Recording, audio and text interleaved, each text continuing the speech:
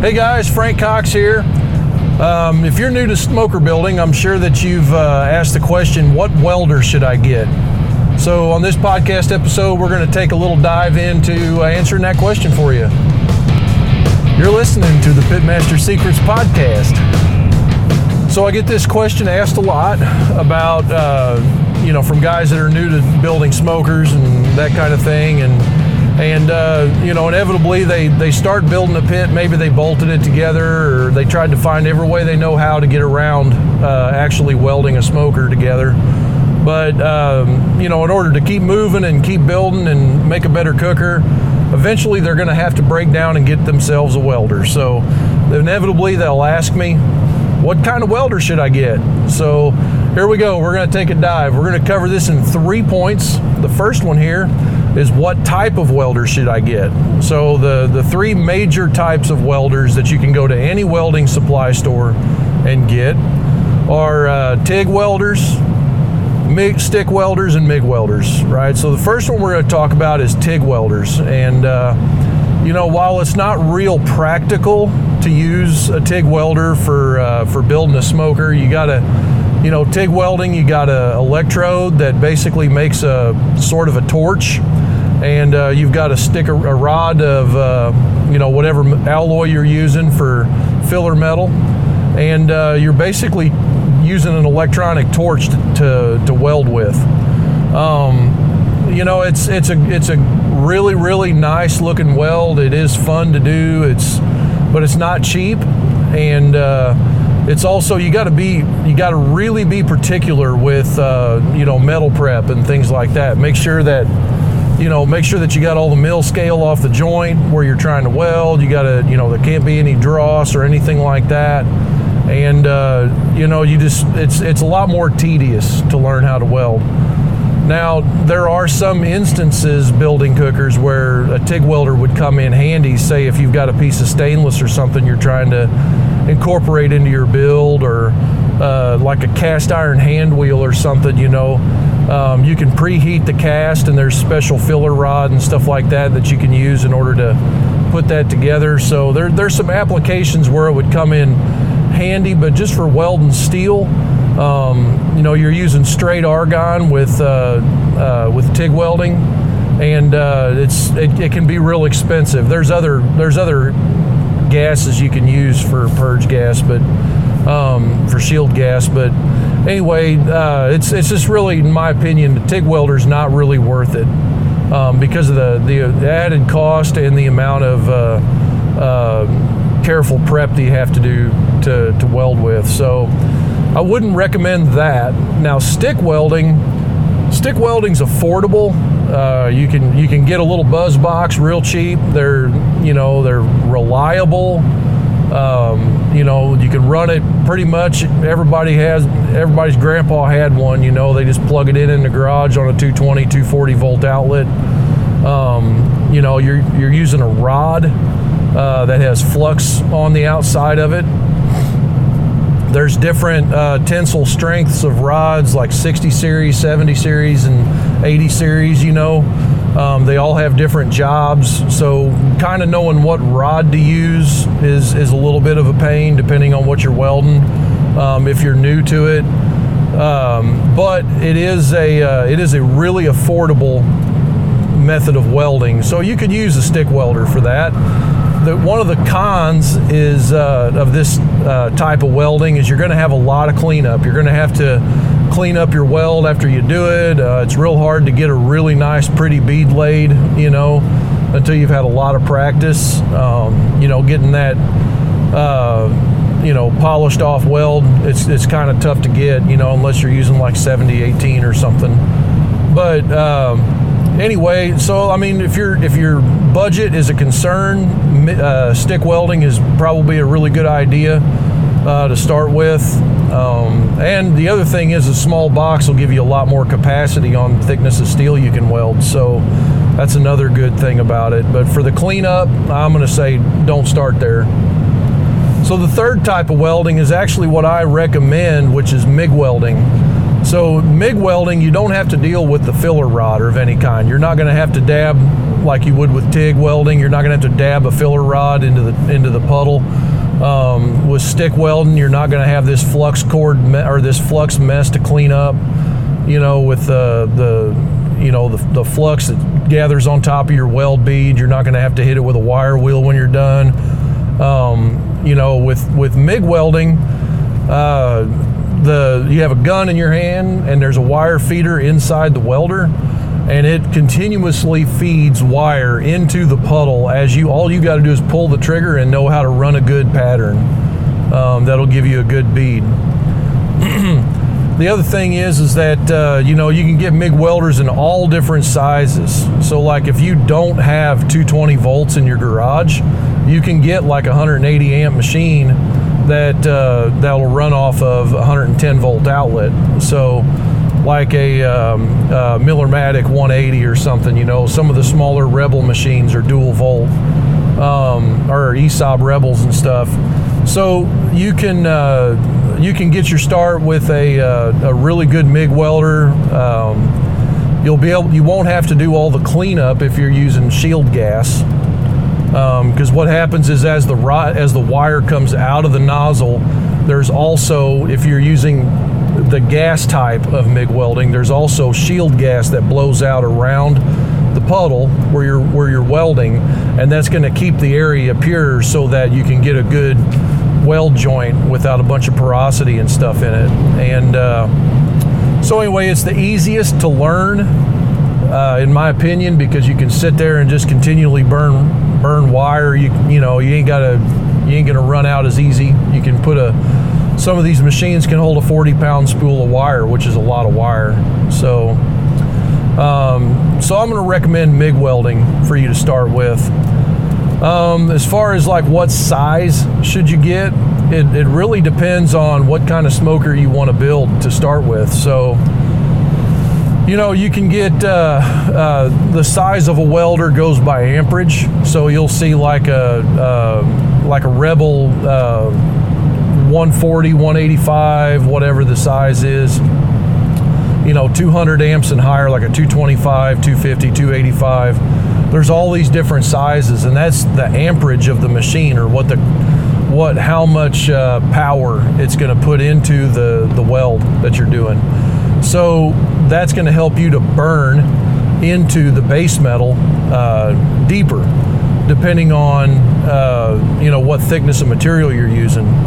So a smaller amp machine like a 135 or a 140 isn't going to get you as much penetration as a 200 plus amp machine would. So it just depends on what thickness. So for a 1/4 inch, that's what we're going to build a stick burner out of, like any kind of offset. We're generally going to use 1/4 inch material on that, and something around a 180 amp machine is probably the best place to start. You can use a smaller machine. I built a lot of smokers with a 140 amp machine. You just have to be a lot more careful.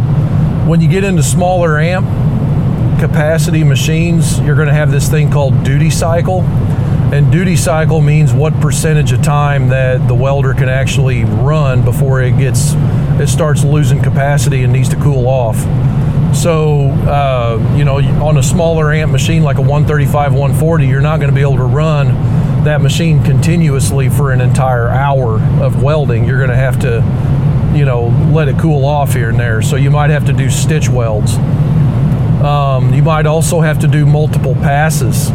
So you'll wind up putting a V groove in your plate where the two joints come together, so that you can put a small pass in first and then cover it with a filler and a cap to go over the top of your root.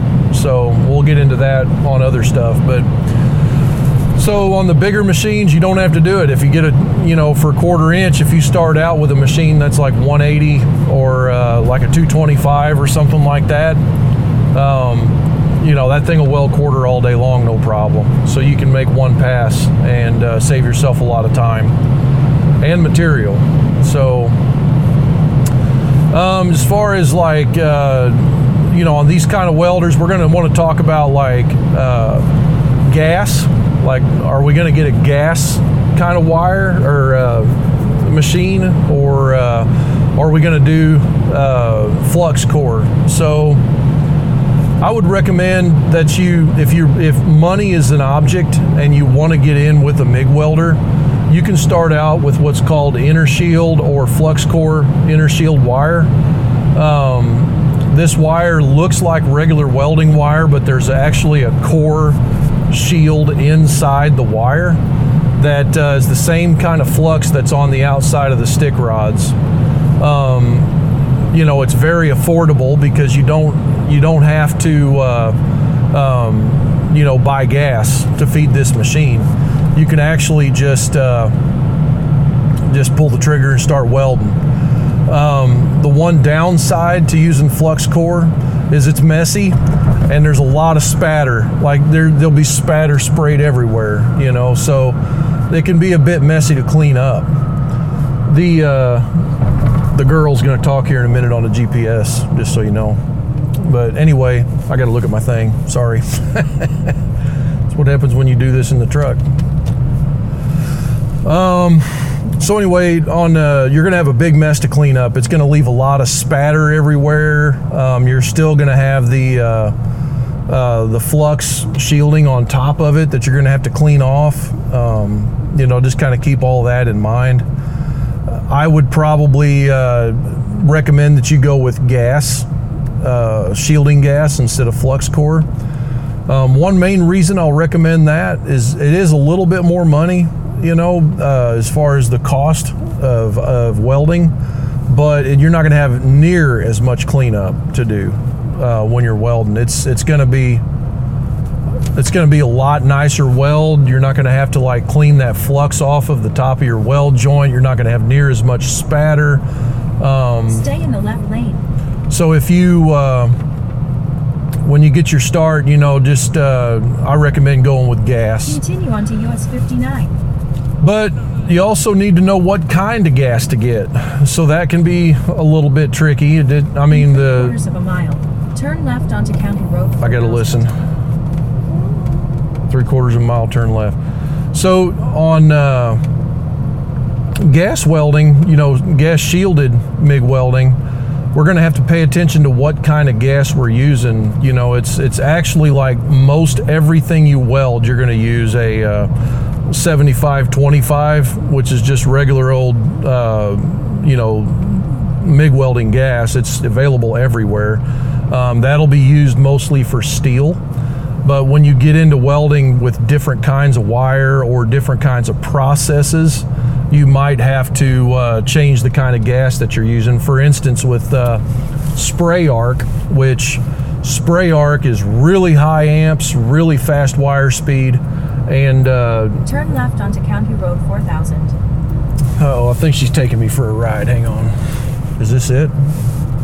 Yes, this is it.